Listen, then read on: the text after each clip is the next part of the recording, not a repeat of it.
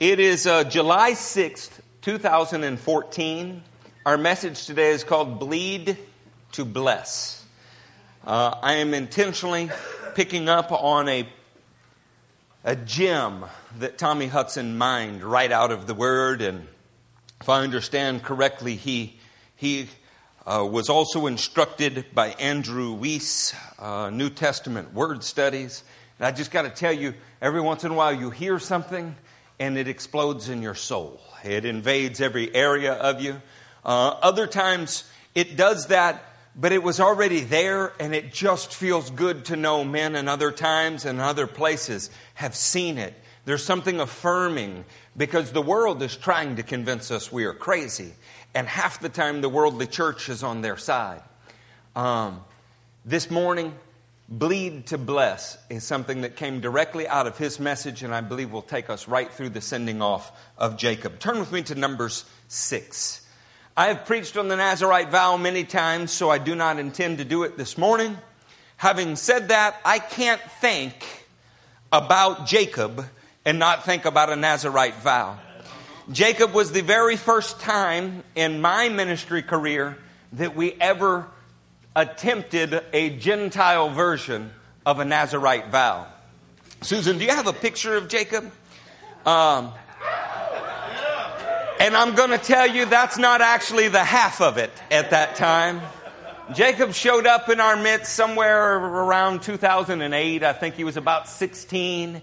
And I wasn't sure whether he came to help us or steal from us. And we put him to work immediately, because that's what we do with young men, and somebody should say amen to that. And it was not long, and we saw the character of Christ being formed in him. And over time, God got hold of Jacob's heart. And so one of the things we had done is we taught on this verse. Start with me in Numbers 6 and verse 1. The Lord said to Moses, "Speak to the Israelites and say to them, if a man or woman wants to make a special vow, a vow of separation to the Lord as a Nazirite." What kind of vow? A special vow.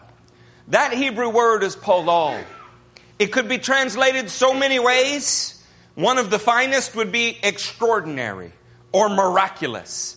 If a man or woman wanted to go beyond what all of his peers in the faith were doing, if they wanted to say, "Lord, we love you, and we know what is required of us, but we want to go way beyond what is required," then they would take a Nazirite vow.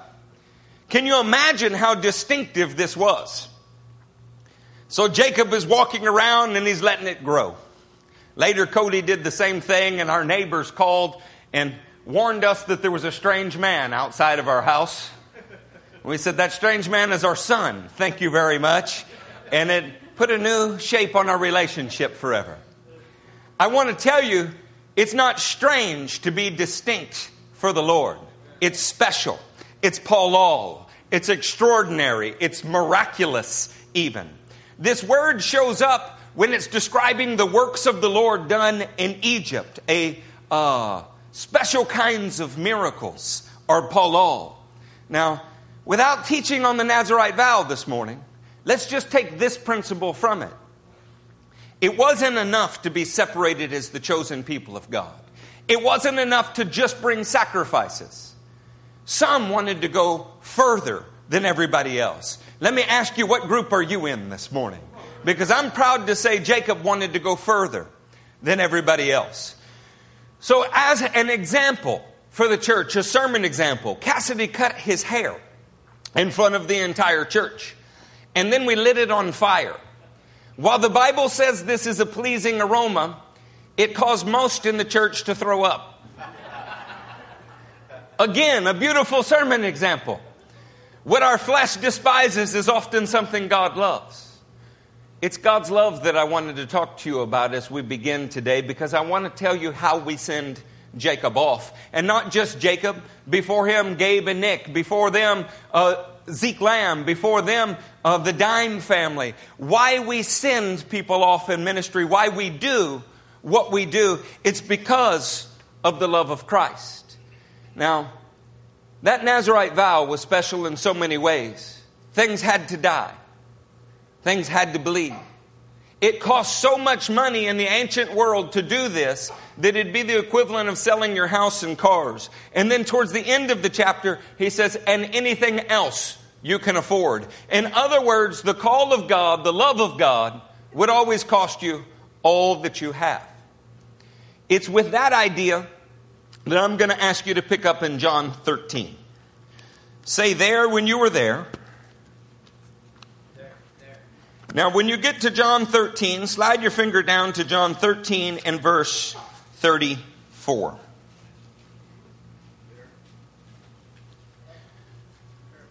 Let me ask you, did Jesus Christ ever tell a lie? No, see, I don't think Jesus Christ ever lied either. I think He's perfect in every way. And yet we have what would seem to be a contradiction in John 13:34. It says, a new command I give you. Love one another. Is that a new command? In the first century in Israel, is it a new command to love one another? Leviticus 19 in the 18th verse commands the very same thing. In fact, could you put Leviticus 19:18? Y'all stay in John 13. Look at this. Do not seek revenge or bear a grudge against one of your people, but love your neighbor as yourself. I am the Lord. Does God tell us to love each other at least as far back as 1600 BC? Then how can Jesus Christ stand in the first century AD and say, a new command I give you? Perhaps it's because of the way that he finishes this verse. As I have loved you. Nobody had ever demonstrated love in the way that Christ demonstrated love. In the past, to love each other, we didn't bear grudges. In the past, to love each other, we didn't harbor ill will. In the past, to love each other, we might let something else die for them. You might give a Passover lamb for some other member in your family. You might give a peace offering to make something right with someone. Something else may have to bleed. But in Christ, we learn a whole new way of love. He is the one who shed His blood to bless us. Now, He didn't say, I've set you an example that you should go talk about. This whole 13th chapter actually begins with the statement to show them the full extent of His love. He goes on to wash their feet.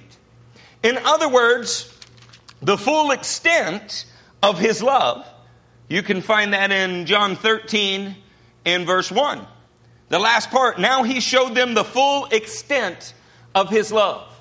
Now, full extent is pretty self-explanatory in English. This word is telos. It means the point of. This is why He loved them.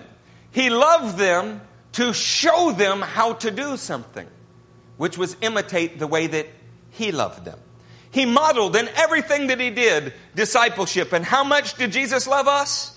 Enough to bleed for us. Now, many of you are aware, having sat in church many years, that there are a lot of Greek words for love. The one that is appearing here is agape. And it's the same one that shows up in John 3:16. So in John 3:16, when it says, for God so loved the world that He gave His one and only Son, that whoever believes in Him shall not perish but have eternal life, understand that this agape kind of love doesn't just bleed, it gives. It gives. How much do you love someone? You know, it's funny, if you talk to a teenage boy, he loves someone. But he loves someone so much that he wants to take from them, not give to them. He loves so much that he wants to own, but he doesn't want to die for. However, by the time he matures to be a man standing at an altar united to his bride in the way that we saw on Thursday night, the love is matured into one that doesn't want to take, it wants to give. It doesn't want to dominate, it wants to love and support. Christ modeled a love for His followers.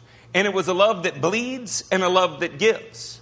This is the same word, agape, the same way that it's used in Romans 5 in verse 5. Turn with me there. Say there when you're there.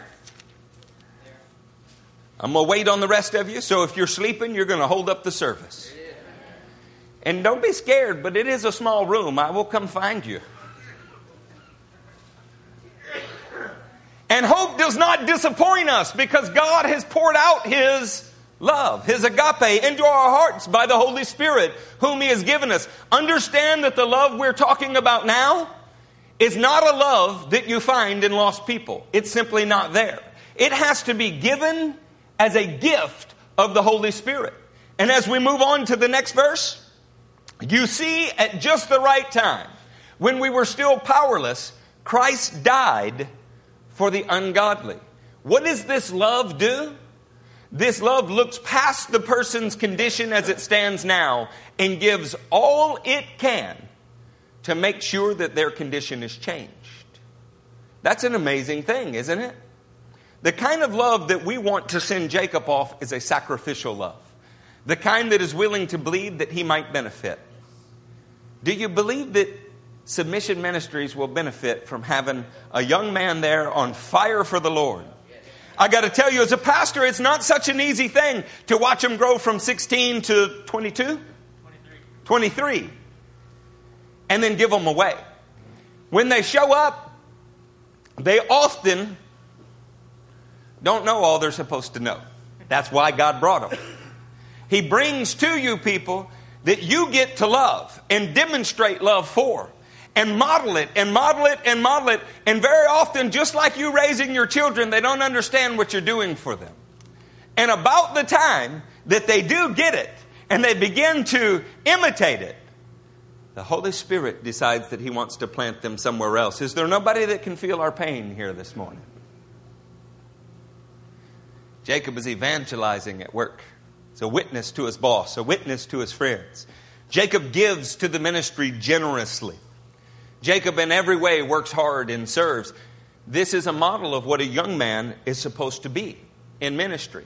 And it's not so easy to give a goat away. It's hard to give away a sheep that you love. And the reason that we do it is because it's exactly what Christ would do. Turn with me to Corinthians, the 13th chapter. People hang this on their wall, and I loved what Brother Tommy said about it. He said, you know, one of the problems with Corinthians 13 is that we have accepted it as an exclusion for the gifts.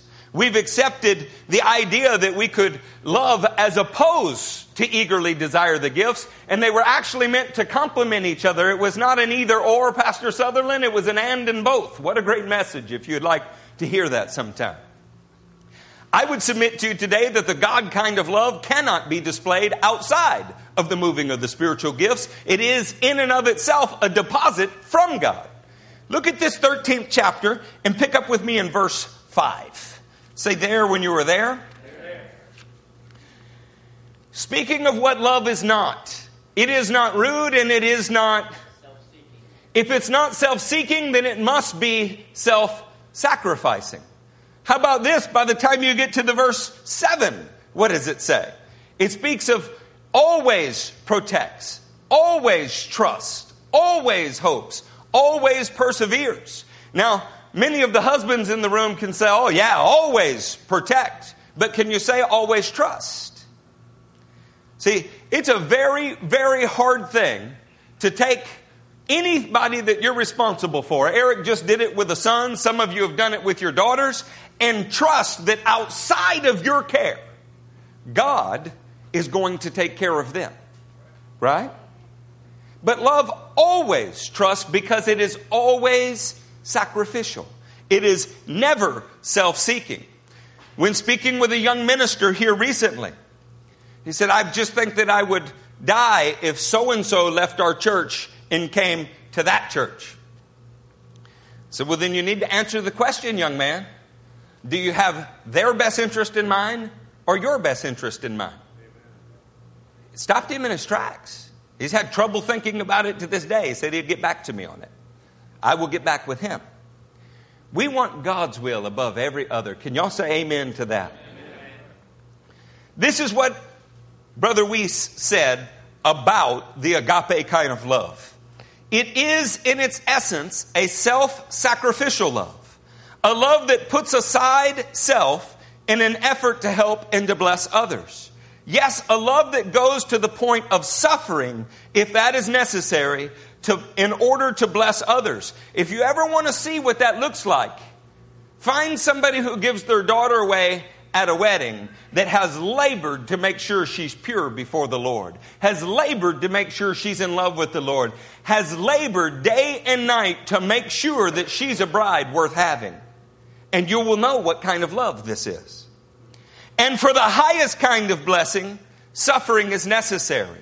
For we must bleed if we would bless.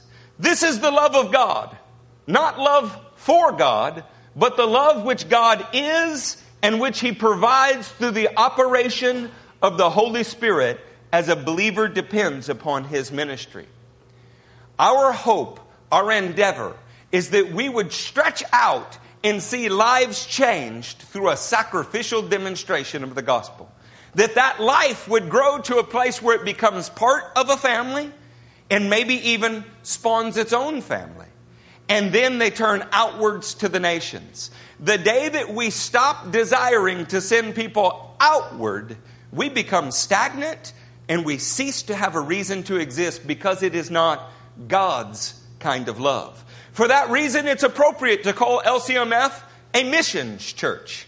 It's appropriate to call LCMF an evangelical church. It's appropriate to call us crazy if you want, but I want to ask, if you be in God's love, can there really be any other kind of church?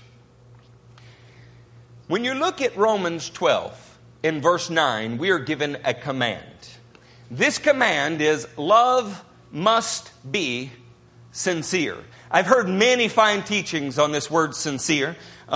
You may have heard that its etymology comes from sincere, meaning without wax, that it was an ancient Latin term. Of course, there is a word that lies beneath the English word sincere.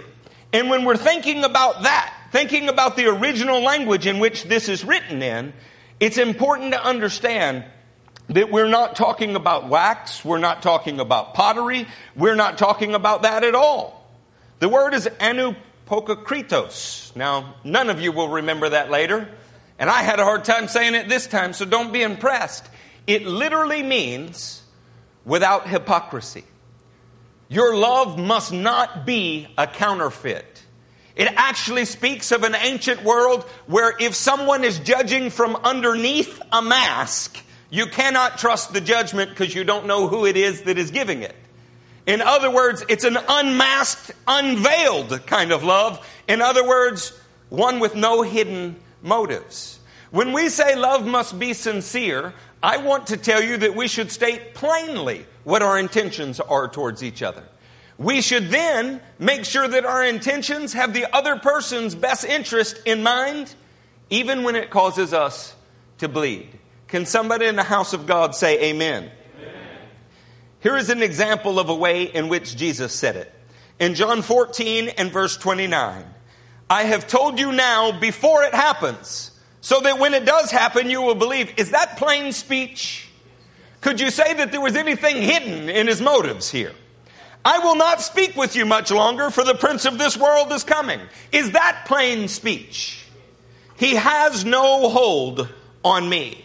But the world must learn that I love the Father and that I do exactly what my Father has commanded me. Come now, let us leave. I would like to encourage you before we leave this part of the message about why we do what we do, to consider this. The King of Kings put himself in a position to be attacked for the purpose of explaining what a sacrificial love is. And he said plainly beforehand what was going to happen and what the result of it would be. People learn that you love the Father when you look beyond your interest and look towards the interest of someone else. How many of you have been concerned about your calling? And if you lie, I'm going to call you out. So we better get some hands up in this room. There is a shifting place in every man's life, though. And it usually starts when you are having children. When you're no longer just concerned about your calling, you're concerned about theirs. And like a balancing scale that is at one time way out of proportion, it comes to a place of equilibrium in the middle of your life and then tilts heavily towards the child. And if that doesn't happen, then you are not walking in God's kind of love. At first, you dream of what you can accomplish for the Lord. Later on, you dream of what you can do together for the Lord. By the end of your life, you ought to be dreaming about them passing you up in the Lord in every possible way, or it's not God's love. Let me ask you, did Brother Hudson not read to us out of the Gospel of John, you will do greater things than these? The King of Kings demonstrated His love to us in a way that says, I love you so much I'll die for you. And then He allows us to become sons of God with Him. And then He says, after He is going to go ascend, you will do greater things. This is a perfect model for a church to follow. You bend down to lift them up. You walk beside each other, and then they surpass you. This is the kind of why we do what we do, how we're going to send Jacob off. I would like to tell you that in this church, we don't just call ourselves a missions church because we give. We don't just call ourselves a missions church because we go. We're a missions church because we're instructed by the missionaries that have gone before us. My heroes are not dusty old theologians. My heroes are the men whose feet actually touched the ground and those who helped them get there. When I think on Hudson Taylor, I would like you to know two amazing things about his life. The first is, at the end of his life, he could look back at the beginning of his life and see how far he had come. And when looking at it, he said something. He said, I learned from a pinprick while still in England how important the little things are. See, while he was doing an autopsy on a body that had typhoid fever, and he was only doing the autopsy because he hoped to learn some facts about medicine so that when he got to China, he wouldn't be completely inept. He received a pinprick that went through his glove. It almost killed him. It almost ended his ministry. We're often prepared for the full frontal assault from the enemy. And you say, like, I will never fall away. But you don't realize that it's one pinprick at a time that death comes. It's not an all-out assault. I'd like to tell you, Jacob, as you go, mind the little things. They're the ones that come back to get you. And I want to tell you, church, if you hope one day to take your stand, you stick out your chest and you have all the bravado and machismo a man or woman can muster, and you think, in that day I'll rise to the occasion. If you don't face the little pinpricks that are trying to kill you now, you will never rise to the occasion in that day. Secondly, from Hudson Taylor, I would like to remind you of another biblical principle. Hudson, right before he left for China, was near starving. He was eating a loaf of bread a day and drinking a full glass of port wine. Whatever you may think about that, Hudson Taylor had no problem with it. That's what he had for food every day. He rationed it out to one loaf of bread and one glass of port wine a day. Any of you feeling guilty about what you ate on 4th of July at this point? He did that for two reasons. One is he was trying to save money because the gospel never goes forward without sacrifice. And the second is he had already given all he had and there was literally nothing left. It was in that condition he had what the United Kingdom called a half crown at the time. And while ministering to someone, the verse in James came to him. If you walk away and say, be warm and well fed, and do nothing about their physical needs, what good is that? And he realized that the Lord wanted him to give away his half crown. He choked on it. It hurt him. But then we have to bleed to bless, don't we? He thought for a moment how he might make change, but there was no smaller denomination available. He thought for a moment if he could maybe loan them the half crown. And then he came to the sacrifice. And he gave them his half crown. Hudson Taylor at the end of his life said, the cost is always a half crown. You ask me how? He'd given away millions of pounds later. How could a half of a crown, equivalent to a quarter, how could the cost always be a quarter? The cost was not the half crown. The cost is always what you have. It will always cost you what you have. I want to tell you, in this ministry, there is not a single thing that we value more than those for whom we see Christ being formed in. It would be easier for me to give away $50,000 than it is for me to watch a life thoroughly inundated with the gospel and equipped for every good work walk out the door. And yet that's the price and that's the cost. So Eric, you can only say that because you don't have $50,000. We have neither.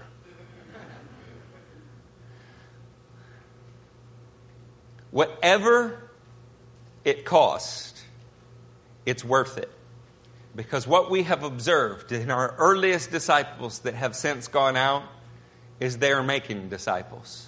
And the King is getting his increase. Many of you have heard the name Mandy Wakefield, now Mandy Dime.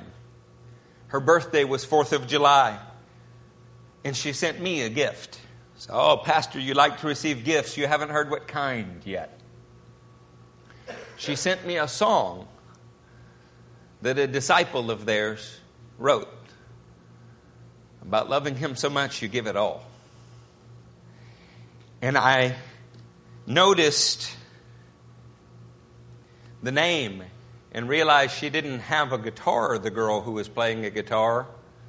And I wondered, and the reason the girl is writing worship songs to Jesus is Mandy had given her the guitar. Her guitar. Her favorite guitar. The one we watched her save for months to buy, and her proudest possession during the time she was here. And this is how the gospel rolls forward. Say, well, Pastor, there's a lot of people that are doing it without bleeding. They get a corporate sponsor. They get a corporate donor. I've had all the corporate sponsors I want. It's the corporate body of Christ who is supposed to sponsor the work of Christ. Yeah. How dare us raise money like the Mormons do? It's not a compulsory tax. We want those who want to bleed to bless. And God will do more with our little than He will do with their masses. One quick story before we move on to why we are sending Jacob off instead of how or the manner. There was a time period in this church where we wanted to go to Mexico for Christmas. Now it's a given that we go to Mexico for Christmas, isn't it? How many of you have been in Mexico at Christmas with this church? Look around. You people are crazy. Don't you know there's cartel there? How many of you have been on a trip where guns were pulled out while we were in Mexico? Look around. What, are y'all crazy? Yes. How many of you have seen guns put to the head of your friends on trips in Mexico? You know what? We may not meet in the Compaq Center, but I'll take those odds anywhere. It's a different kind of faith. And you know what? What we learned about our very first trip to Mexico at Christmas time was that if you fast from Thanksgiving to Christmas, the money that you raise is multiplied many, many, many times over. I've had far more money on many other trips, but I've never had any that went further than that trip. When you are willing to bleed, it blesses other people. Somebody say amen so we can move on. I didn't tell you about William Carey, and I'm going to have to now. You have different temptations early in your life than you do later in your life. Early in your life, it might be about giving away your half crown, Jacob. It might be very hard for you to walk away from something you've become dear to here. Trusting that the Lord will bring it back to you. It's difficult to know what to do. Later in your life, it might be very hard to set aside the prestige of what you've accomplished. William Carey built colleges in India, and he was one of the first Christians ever there. He built printing presses in India and printed the very first Bibles in the Bengali language ever. His factories were burned to the ground on more than one occasion, and he persevered. You could learn so many things from William Carey, but it was in the last day of his life that I learned the most from him. Young man came. Said, I wanted to learn about the great William Carey. See, I'm going to start a work just like yours. I'm going to do what you did and do it in a different region. That's a goal, isn't it? That's great. He discoursed for William while he was laying there dying. The second to last day of William's life, he still had time for other people. That's special. Laying there dying, William finally interrupted him and said, "Today, son, you have spoken much of William Carey. I shall soon die. And I say, speak no more of William Carey. Speak only of his Savior." What great advice. I believe that this young man that we're sending off today, like so many of you in here, is going to do great things. And yet the day will pass, and we will no longer speak of the great things they did. We will only speak of the Savior that caused them to do those great things. We don't glory in the blood that we shed to bless others. We glory in the one who shed his blood to teach us to do it. Amen? Turn with me to Acts 6:5. Get my tongue untied here.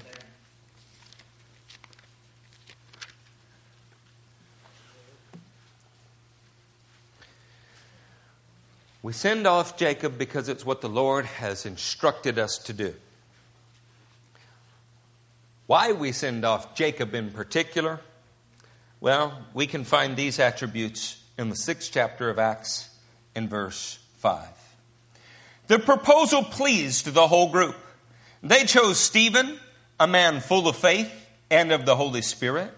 Also Philip, Prochorus, Nicanor, Timon, Parmenius, and Nicholas from Antioch, a convert to Judaism. They presented these men to the apostles, who prayed and laid their hands on them. So the word of God spread. The number of disciples in Jerusalem increased rapidly, and a large number of priests became obedient to the faith. What an interesting thing. This is widely renowned as the choosing of the seven considered to be deacons or servants in the early church. And when we think of these men, Stephen becomes the first martyr, Philip becomes a great evangelist. You have to ask yourself, what was the requirement? There were two: to be full of faith and to be full of the Holy Spirit. It's not enough to be full of faith, because you won't have the power to carry it out. It's not enough to simply say that you're full of the Spirit. A man can be led by many things. How would you know it's the right spirit? We worship in spirit and truth. We're full of faith and full of the Holy Spirit. What kind of circumstances did these men get appointed to their high position? A time of trouble in the church.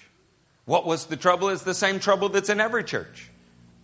Some in the church thought they were being overlooked, and others were being blessed. There was the beginning of a schism in the church.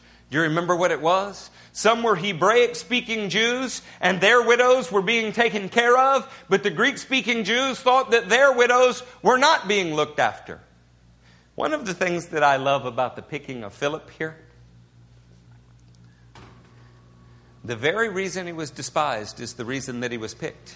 Follow me here. The Greeks were looked down on because they were not authentically Hebraic. So those who grew up in Israel saw themselves as better. Those who grew up in Jerusalem knew they were better. And the Greek-speaking, compromising Jews were a faction that was looked down upon. So the problem had a solution. The very one who was despised, if he's filled with the Holy Ghost and filled with faith, would be the answer to the problem. So when you find a 16-year-old wandering around on the street at night, he may look like the problem, and he is in fact the answer to the problem. Because when Jesus fills him with faith and fills him with the Holy Ghost, the world begins to take notice. Maybe we've looked, and Jacob is certainly pretty, but maybe we've looked for the pretty ones too hard.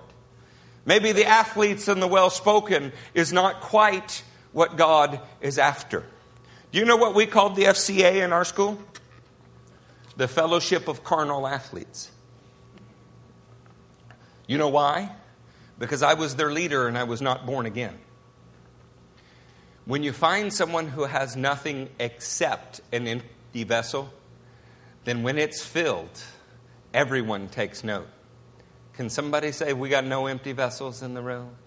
Is there an amen out there? Anybody that feels a little downcast, a little looked over, a little forgotten? Oh, the very problem might be pointing to the solution. When you fill somebody like that with hope and anticipation and a fervency for Christ, everyone takes note. I say Philip was picked because he was despised, not because he was esteemed. How interesting is it that in the church we esteem things men despise, and we despise things men esteem?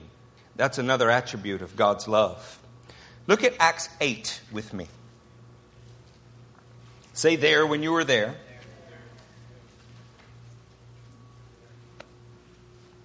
In Acts 8, let's pick up in the first verse.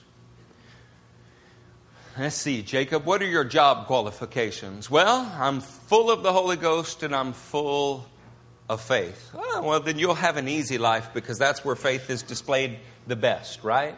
Just the land of blessings. This is what the pimps on TV are telling everyone. The truth is, faith is displayed the best in the midst of adversity. In the 8th chapter and 1st verse, and Saul was there giving approval to his death, speaking of Stephen, the friend of Philip. On that day, a great persecution. Somebody say great. When can you call persecution great? Is it great because of the magnitude? Is it great because of the duration? Or is it great because you survived it? Is it great because it was devastating beyond any other? Or is it great because what came out of it was refined more than any other? What makes it great? Great means so many different things to different people, doesn't it? I say it's great because it set them to accomplishing the purpose of the gospel, leaving Jerusalem and going to the nations. Sometimes it takes a little thorn in the nest. In this case, it's good when it's all voluntary, isn't it? Wouldn't it be better if you didn't have to be stabbed to get you to turn? I'm not going to preach about burning barley fields today, but if the king of Israel has to light your fields on fire to get you to come meet with him, then you must not esteem him as king very much, huh? We ought to be looking for a chance to do his will. So a great persecution breaks out. And all except the apostles were scattered throughout Judea and Samaria. Godly men buried Stephen and mourned deeply for him. What is it to mourn deeply? How many of you have lost a close friend? Would you consider it your finest hour? Most of us would not. See, those who are full of faith, those who are full of the Holy Spirit, we're called to the hour that is usually not men's finest hour. It's when our friends die and things are going wrong that we rise to the occasion. But Saul began to destroy the church, going from house to house. He dragged off men and women and put them in prison. Those who had been scattered preached the word wherever they went. By the way, this word scattered, it's not diaspora as in the Jews of the diaspora who were scattered all over the world. It's diaspora. Slightly different pronunciation. You say, what difference does it make?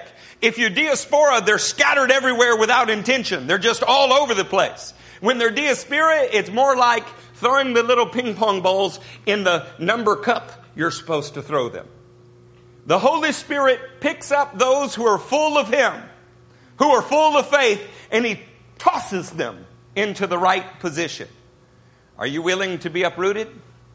Are you willing to go where He says go? Or have you decided that your comfort is more important than His calling? Philip was one of those who experienced the diaspora, and he preached wherever he went. When Philip went down to a city in Samaria and proclaimed Christ there. What's exciting about Philip preaching in Samaria? The same thing that's exciting about Jacob going to Washington, D.C. Is Jacob the first from our number to go to Washington, D.C.? Who's there? What's Zeke doing there? He's planting a church and preparing the way. Had anybody ever been to Samaria before? Not one of the apostles. Not one of them were sent there. Not one of the deacons. Nobody who's called an evangelist, none of the fivefold ministry have ever been there until Philip dawns the doors of Samaria. But who had been where no other had ever gone? Jesus Christ had been and prepared the ground. He had a conversation with a woman of little reputation, did he not? And the day that she heard from the King of Kings, what did the one who was despised go and do?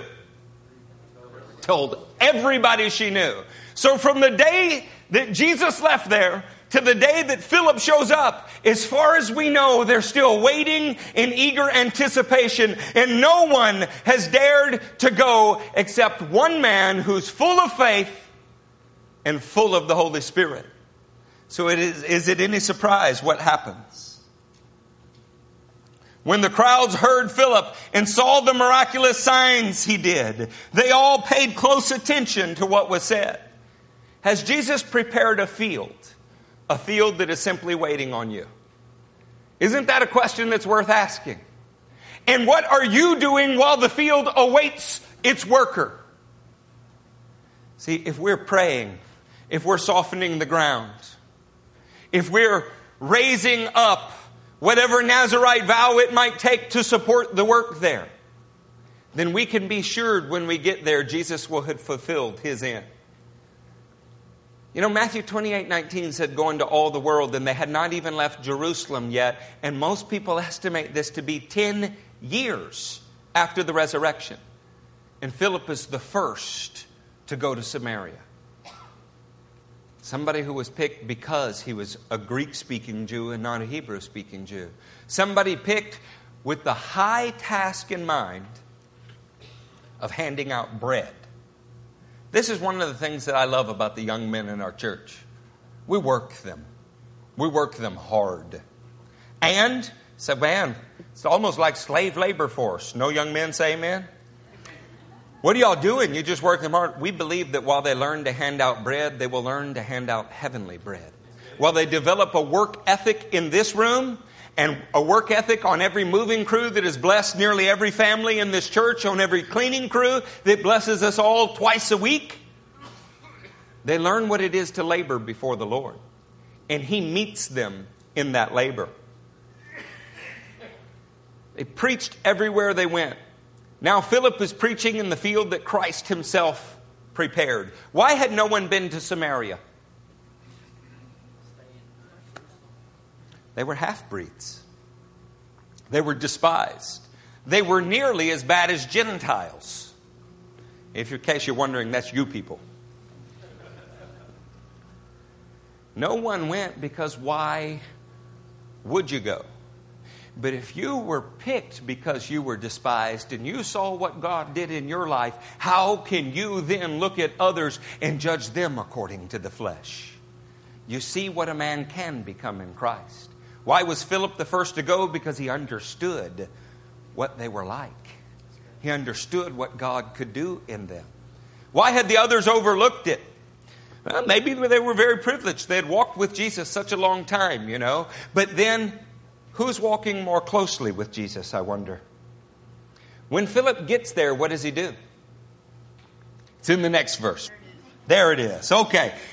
With shrieks, evil spirits came out of many, and many paralytics and cripples were healed.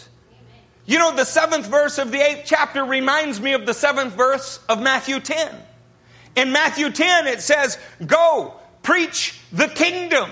In the 8th verse, it says, heal the sick, raise the dead, cleanse those who have leprosy, drive out demons. Freely you have received, freely give. It came to you as a bleeding blessing. And now even if you have to bleed, you have to go bless. Because it came to you without cost.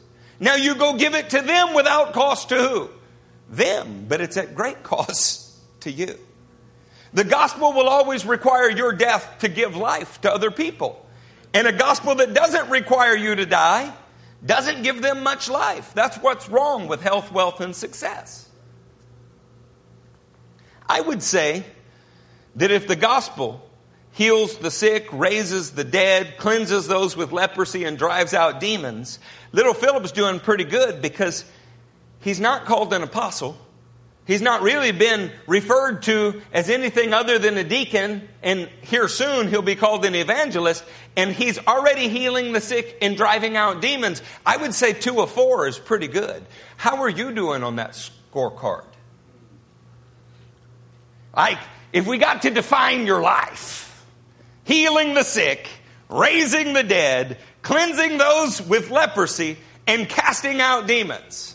If those were the 4 categories to excel in, did you notice dry theology is not in there anywhere? Statement of faith not in there anywhere? If those were the 4 categories, could we say that we should greatly esteem Stephen? You know what I think is maybe the most amazing statement about Stephen? It's verse 8. In verse 8, so there was great joy. So there was great joy. We're going to keep doing it. So there was great joy. You want to know what the mark of real conversion is? It's not great theology. It's not great church attendance. It's not great buildings or great men. It's great joy. Stephen went to a place that was known for idolatry. And after he had been there for 3 verses, it was known for great joy.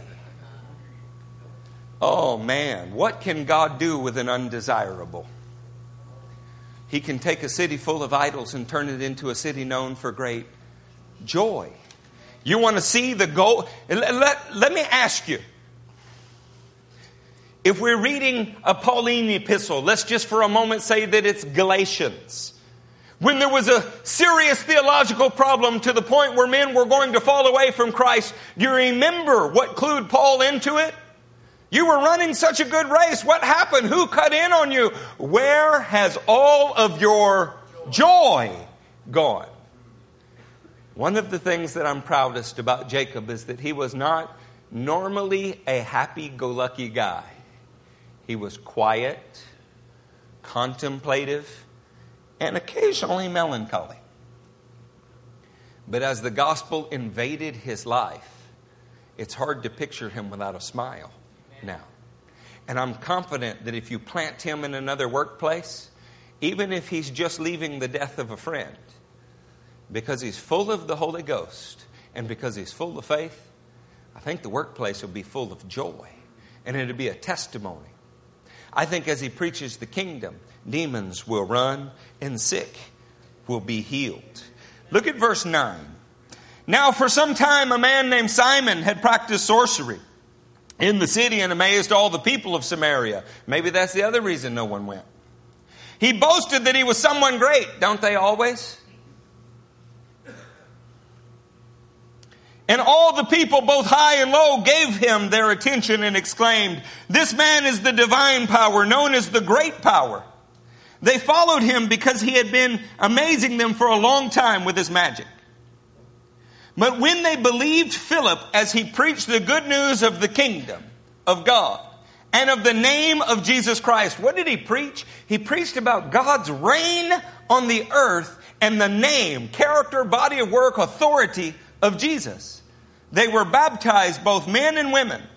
Simon himself believed and was baptized. And he, what's that word say? Followed Philip everywhere. Now, everybody heard Matthew 28:19. Going to all of the nations. You're going to baptize them. You're going to teach them to obey. You're going to make disciples. Right? Yes. But this is the first time we see anyone outside of Jerusalem who has preached the word, demonstrated it with power, baptized people, and what are they doing? Following him everywhere. It's discipleship. He's the first one who's making disciples outside of Jerusalem. And why was he picked? Because he was a part of the lower class. What was he picked to do? Oh, to hand out bread. It's still not why I love him the most. Check this out. Pick up with me in verse 14. When the apostles in Jerusalem heard that Samaria had accepted the word of God. What did they hear in Jerusalem? The work's already done. What did they hear in Jerusalem? Evangelism's already taken place. They sent Peter and John to them. When they arrived, they prayed for them that they might receive the Holy Spirit, because the Holy Spirit had not yet come on any of them. They had simply been baptized into the name of the Lord Jesus. Then Peter and John placed their hands on them and they received the Holy Spirit. What an interesting thing. We have apostles coming all the way from Jerusalem to invade the work that Philip is doing. Was Philip inadequate? He's the first to go to Samaria. He's the first to see miracles accompany his preaching outside of Jerusalem. He's the first to baptize people in the name of Jesus outside of Jerusalem. And they're not yet filled with the Holy Ghost. I think Philip was smart enough to leave room for his brothers in his work. And I don't see a hint of competition between him and the apostles. It doesn't say they showed up and threw him out, and it doesn't say he protested. If you've worked hard for something and somebody else comes in right just to run the ball across the finish line, how do you feel? See, but then Philip was probably just graciously happy that he was chosen to hand out bread. Think of where he started. He was happy for what the Lord had accomplished through him, not jealous of what the Lord didn't let him do and gave to someone else to do. Come on, church, tell me that's not a preachable word. See, we're all called to do something. But knowing where the calling begins and ends and leaves room for your brothers, that takes serious maturity. We live in the land of the one-man show. We're not called out in pairs of two anymore. When we plant churches, we put one big name on the sign. It's about a great man, a great building, and a great day for a great fee. And it's sickening. We ought to know what it is we're called to do, and we ought to invite others to come do the very thing that we're short in. We ought to know where the limits of our ministry are and invite others that complement what we're doing. Amen. Jacob is not going to win Washington, D.C. by himself. He couldn't, he shouldn't, and he wouldn't. He's going to join with others that will complement the work. In fact, he wants to be a complement in their work. Can somebody say amen in the house of God? Amen. Get with me to Acts 8 in verse 26. Now an angel of the Lord said to Philip, go south to the road, the desert road that goes down from Jerusalem to Gaza. How many of you would like to be in Jerusalem headed for Gaza right now? Listen carefully, not just in Jerusalem. In Jerusalem, headed for Gaza. That's probably not the most exciting destination on the planet at the moment. It seems as if Philip is always being sent where maybe the others have not been so anxious to go. You know, Gaza's on the way to Egypt. Where are you at, Ibrahim? It's on the way to Egypt. It's on the way to Ethiopia. It's on the way to northern Africa. It's on the way to the other giant continents of the world. God always has Philip reaching out to other people. Philip understood his life was not about himself. Maybe that's why he left that work for Peter and John. He knew what he was called to do and what he was not called to do. Do you see yourself as a one-man show? Some of you in here don't think you have a place in the body of Christ. Occasionally, there are some in here that only see their place in the body of Christ. I want to encourage you to make room for those that are around you. We need each other's help. We need it. There is no spot on the bench in the kingdom of God. It doesn't exist. You cannot sit on your salvation, warm your hands, and get stronger for the next battle. That's not how it works. You get stronger while you are doing what God tells you to do. And the revelation that you brought into the room is just as needed as any revelation anyone else already has in the room. And if you don't share it, what about us? So let's put false humility away and let's be who God called us to be. Amen? Look at verse 29 through 30 here. The Spirit told Philip, go to that chariot and stay near it. Then Philip ran up to the chariot and heard the man reading Isaiah the prophet. Do you understand what you're reading? Philip asked.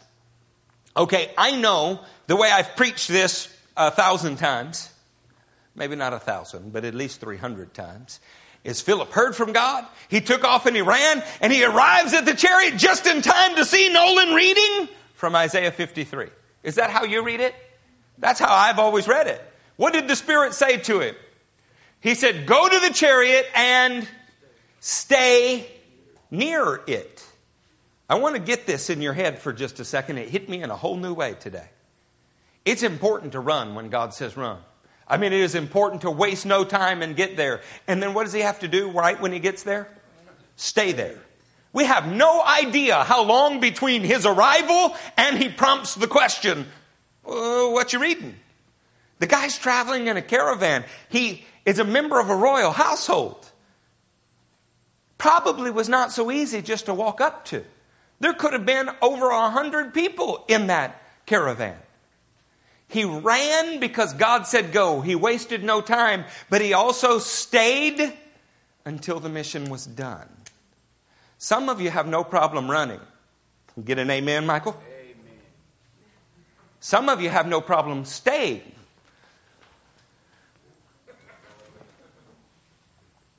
Can you run when God says run and stay when he says stay?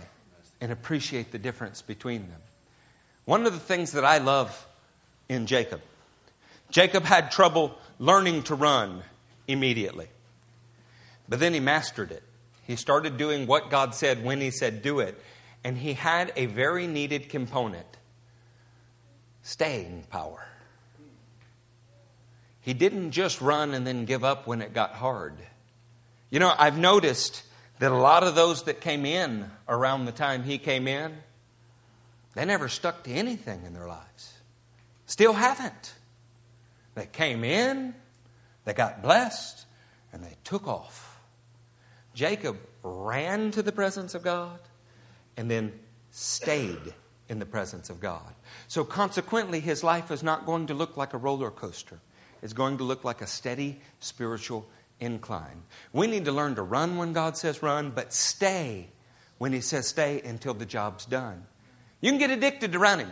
It doesn't look like I've ever been addicted to running, but I have. You know, this great thing happens when you run. There's a release of endorphins. After about the 3rd mile, you go into what's called a runner's numb. And it's a little bit like a high. By the 5th or 6th mile, it can really be glorious. There was a time in my life I was running 5 and 6 miles every day. It was harder not to run than it was to run because my body craved it. My digestive system didn't work when I didn't run. I wasn't hungry. Nothing worked right unless I was running. And some Christians are like that. What is the Lord saying to you now? What is the Lord saying to you now? What is the Lord saying to you now? And it sounds spiritual enough, but they never complete the race. Are you hearing me? For us, the direction is only forward. We run to the spot he says go to, and we stay there until the work is done. I know that when we send Jacob to Washington, D.C., Jacob won't get a new vision inside of 30 days and leave. He is running to where God has told him, and he will stay until God releases him. Can we get an amen in the house? Amen. It is neither godly to stay when he says run, nor is it godly to run when he says stay. We need to learn to run and to stay. Amen. Maybe the last thing that we are to pick up from this could be found around verse 35. Are you with me in 35? Somebody say I'm there. Then Philip began with that very passage of Scripture and told him the good news about Jesus. Was he just lucky? Did the Ethiopian eunuch happen to be reading the one passage of Scripture that Philip knew? Can I see your Bible, Jacob?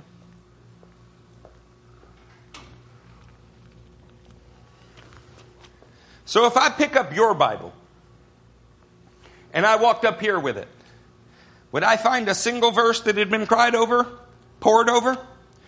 Because we probably have 60 markers in this Bible for passages It had been cried over, prayed over, yearned over.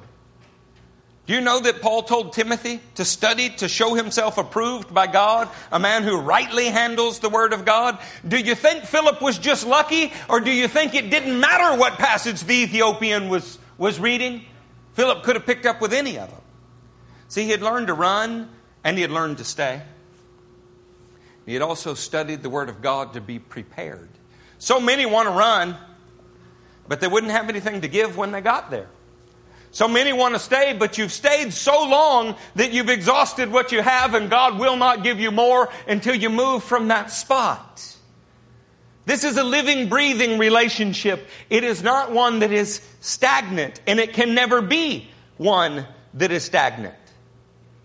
I want to encourage you to move quickly when God says to move, and then to be persevering in what He's called you to do, and then to be prepared during the time between your calling and now. Is that a fair word?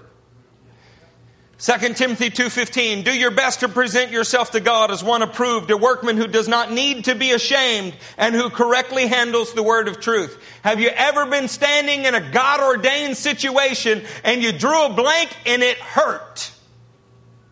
I have. I've done it from this pulpit. You want to correctly handle the Word of God. Some of your zeal needs to be matched with knowledge. And some of you that are so full of knowledge have depleted your zeal a decade ago. It's time to learn to run and to stay.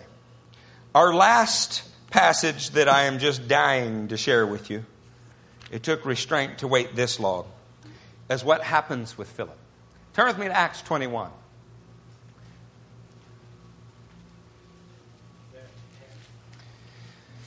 In Acts 21, pick up with me in verse 8. Are you with me? Yes. A few of you. Are you with me? Yes. In the back, are you with me? Sama, are you with me?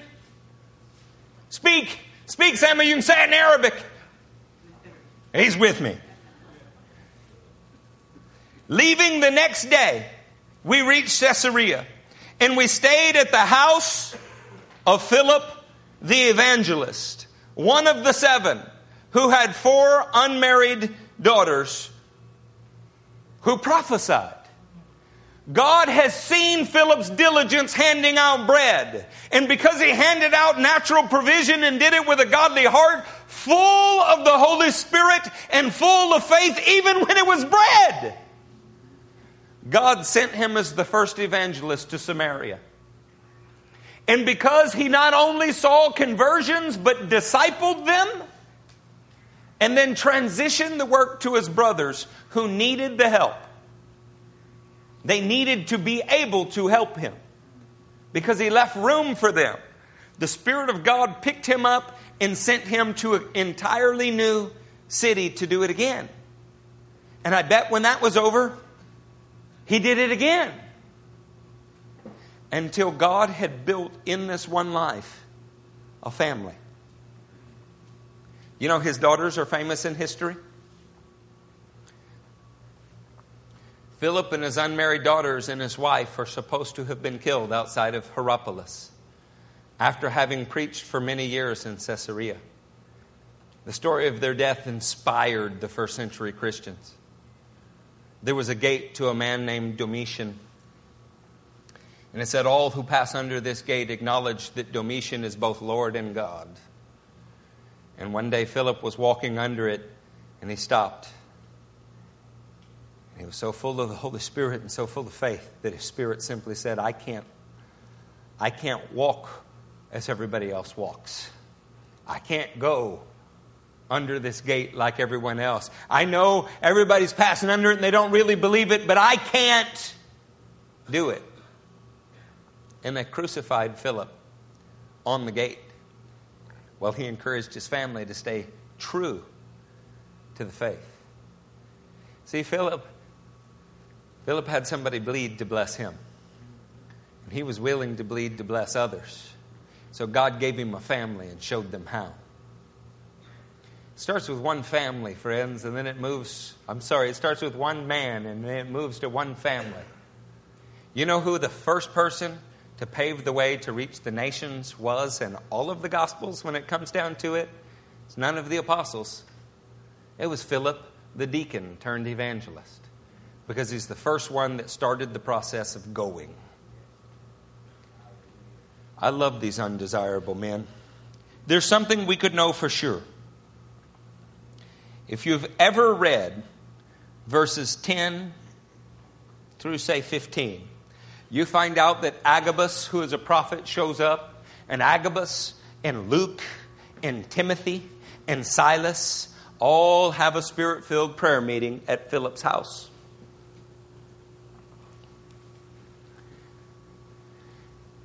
And Paul's got to go on to Jerusalem, but they know he's going to die. And together as a group, many tried to dissuade him from going. But Paul could not be dissuaded, and he carried the gospel from there to Jerusalem, and from Jerusalem to Rome, to the known world. You know what Philip's house was filled with? A company of great men. He didn't compete with Peter and John over the baptism of the Holy Ghost. He knew where his limits were. He didn't hesitate to go preach the word to Samaria when the Lord said, even though his only official sanctioned job was to hand out bread. And because he had done it right in the little things, God filled his house with the greatest men that the Bible ever produced or spoke of. And it goes down in history as our first cross-cultural evangelist. This is why we do what we do, friends. And I'm going to tell you the truth. It's going to hurt a little bit to see him go. I love him.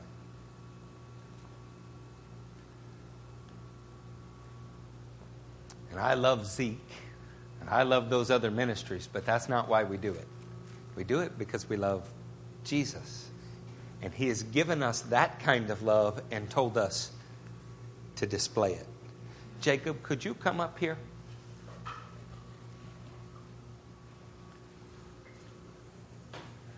Could we have the elders come up here? I asked the elders if they would share a word with Jacob. Jacob has got family. He's got a mama. He's got brothers. He's got a sister, and he loves them all very much. But God brought him into the family of God in a different way for us. He's lived in our houses. He's become like a son or a brother to us. And I wanted them to be able to share with him. Amen?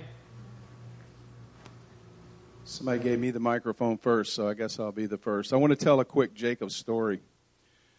I'm a mariner, and in the United States, it goes from Alaska down to the West Coast, the Gulf Coast, the East Coast. There's a couple 100,000 of us. We're very weird people. We'll go out to where there's no land. In very rough places, we're very independent, self-motivated. You have to be different to go do that. It's not something everybody wants to do. And so I was at a business the other day. I was consulting with some guys, and they were having some trouble. And it was 6 o'clock in the afternoon. Everybody was gone. I was talking to one of the leaders of the company. And a chaplain from the Seamen's Church showed up because one of their young mariners, 24-year-old guy, had died. And so the chaplain from the Seamen's Church, who, God bless them, they get out there and they try to bring the word and try to comfort mariners, had come to this business, and they were going to fly a flag on the company's flagpole and then give it to the parents of the young man who had died as a service, as a memorial. So we're sitting there talking. And he said, I said, so how's that working out? It's a pretty tough job being the chaplain for mariners, right? He says, yeah, it's really hard for these young people. I said, man, I know it is. We had a young guy showed up at our church one day and started helping. Then he decided his family was moving, and he decided he wanted to stay, so he stayed with us for a while. And after a while, he came to me and he said, what is it that you do? What do you do? I told him what I did. He said, I want to do that. I said, okay, here's the deal. I'll give you a good recommendation. You go and you do what they say if you get the job.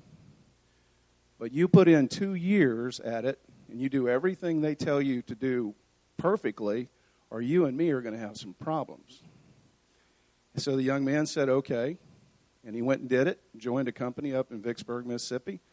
They loved him. He did a great job. And 2 years later, he came to me and he said, I have a problem. I said, what's the problem? He said, I have to quit. I said, well, that's a problem, because the people where you work really like you a lot. They tell me all the time they got big plans for you. They love you. He said, yeah, but I can't keep my salvation working on this boat. There's pornography, there's language, there's all this stuff. I can't keep my salvation. And the pastor looked at me and he said, was his name Jacob? I said, as a matter of fact, yes, it is. Jacob had already had that conversation with the chaplain walking down the levee in Vicksburg, Mississippi. They talked about how hard it is for a young man with Christian conviction to work in an area where it's just filled with things that will tear you apart. His witness was strong where he went. He kept his word where he went. Amen. The people in the industry knew his witness. He kept his word and he kept his witness. He did what he said he would do. He stood where he should stand, and his witness is still out there. I want to, before we commit Jacob to his new journey, I want to say how proud I am of him. Amen. Because he stood as a man should stand. He did what a Christian man does. And now he's even doing something bigger. Yeah. He's going down the road. He's going to knock some giants in the head. He's got a sling full of rocks out there, somewhere in that truck out there. Jacob, did you achieve the license for tankerman? Was that about as much money as you had ever made in your life? Yeah. He set out to do what he was told to do, what he set his heart and believed was God's will. Made more money than he had ever made in his life in doing it, and he walked away from it because he believed it was more beneficial for the kingdom of God. Is that learning to bleed to bless? Amen. Amen. I'd like to mention 3 types of people. One is a born servant. One is a born leader. And the other is one who thinks he was born a leader. We all know some of those, right? You know, God can take a born servant from the shepherd's field to the palace. Of course, he has to kill a few bears, lions, and giants on the way. But he can't put a born leader to work until he has made him a servant. And we see that with Paul and Moses and even Joseph. God made them a servant before he could use them. But we all know, and those of us that know Jacob is born a servant. Amen. And, you know, he loves to serve and help people. Sometimes that's gotten him in trouble. Sometimes when he makes a commitment to help someone and serve someone else comes right along. And he's just because he's there, oh, I'm going to help him. Gotten him in trouble a few times. But you know, he's learned and he overcome some things. And God speaks to this young man and giving him some profound words from time to time. And I kind of chuckle at some of these things. He said, go, boy. Like, he says, I can't remember very many of them, but one is that everyone says they want to raise the dead, but nobody wants to walk in the graveyard. Huh? That's profound. God's given them words. And if we look in the first song, the first verse. Blessed is the man who does not walk in the counsel of the wicked, or stand in the way of the sinner, or sit in the seat of the mockers. But his delight is in the law of the Lord, and on his law he meditates day and night. He is like a tree planted by the streams of water, which yields its fruit in season, and whose leaf does not wither. Whatever he does, he prospers. And God Amen. bless you. Amen. Amen. Jacob, I just have a passage for you out of Jeremiah, just as we were praying this morning. It says, the word of the Lord came to me. Obviously, this is for Jeremiah specifically, but I think it is very appropriate for this situation as well. Before I formed you in the womb, I knew you. Before you were born, I set you apart. I appointed you as a prophet to the nations. Ah, sovereign Lord, I said, I do not know how to speak. I am only a child. But the Lord said to me, and I think this is what the Lord is saying to you, do not say I am only a child. You must go to everyone I send you to and say whatever I command you. Do not be afraid of them, for I am with you and will rescue you, declares the Lord. Amen. It says, then the Lord reached out his hand and touched my mouth and said to me, now I have put my words in your mouth. And I believe that your time here at this church has literally been the fulfillment of this passage. Don't be afraid of what you're going to say. Don't be afraid of where you're going. It's literally that God has reached out and he's touched your mouth. Amen. And he has put his words within you. You will be incredibly successful because he's directing you. He's instructing you, and you're simply obeying. Amen. The pressure and the weight of this is really on the Lord. It's not on you. Amen. Your pressure here is to just be obedient, to be full of faith, and to be full of the Holy Spirit. Amen. I can't say how timely or how apt that word that Wade gave you was out of Jeremiah. Do you remember when the first trip that you made to Mexico? And we traveled out to the islands, right? So we tell everyone when we travel to Mexico, be prepared to have a testimony, a word to share. We're going there to contribute spiritual food in addition to natural food. So everyone, they're riding in the boat and enjoying the scenery, but you can see there's, this stone cold look on Jacob's face. And at first I'm thinking, well, surely he knows how to swim. Right? But that wasn't it. Jacob was concerned about the words that would come out of his mouth. And he was contemplating what that testimony would be. And if there could be an awkward moment, it soon came when we got off that boat. So we get in front of about 20 villagers there on the islands of Mexico. And a guy that's with us said, hey, Jacob, you have a testimony to share. We'll translate. Jacob, you got something? Oh, how this man has grown since that time forward. Amen? Amen. But from the first day that he walked into our church, actually I think near midnight, and I thought the recession had been so bad that the comedian Carrot Top was now looking for work. And Jacob walked through those doors, and I was one of the first couple ones. There it is, right there. There it is. Jacob walked through those doors, and truly that statement that God founded this ministry on, changing one life at a time, jumped right in front of us at that moment. Here's an opportunity to apply the gospel and see one life changed. And where God has brought you to today, I found something. 1 Chronicles 12, starting at verse 22. Day after day, men came to help David until he had a great army, like the army of God. Further down, he describes the tribe of Zebulun. Men of Zebulun, experienced soldiers prepared for battle with every type of weapon to help David with undivided loyalty. This is who you are. What God did by bringing you through those doors originally was to prepare you for battle with every type of weapon. But what allowed us to contribute that to your heart was an undivided loyalty on your part. All these were fighting men who volunteered to serve in the ranks. They came to Hebron fully determined to make David king of over all Israel. Amen. So we're going to send you out to join the family of God that exists where Zeke is.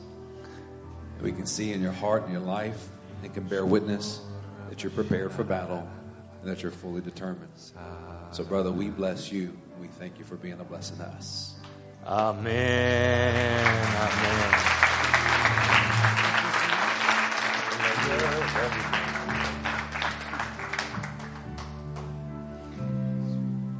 Could we stand to our feet?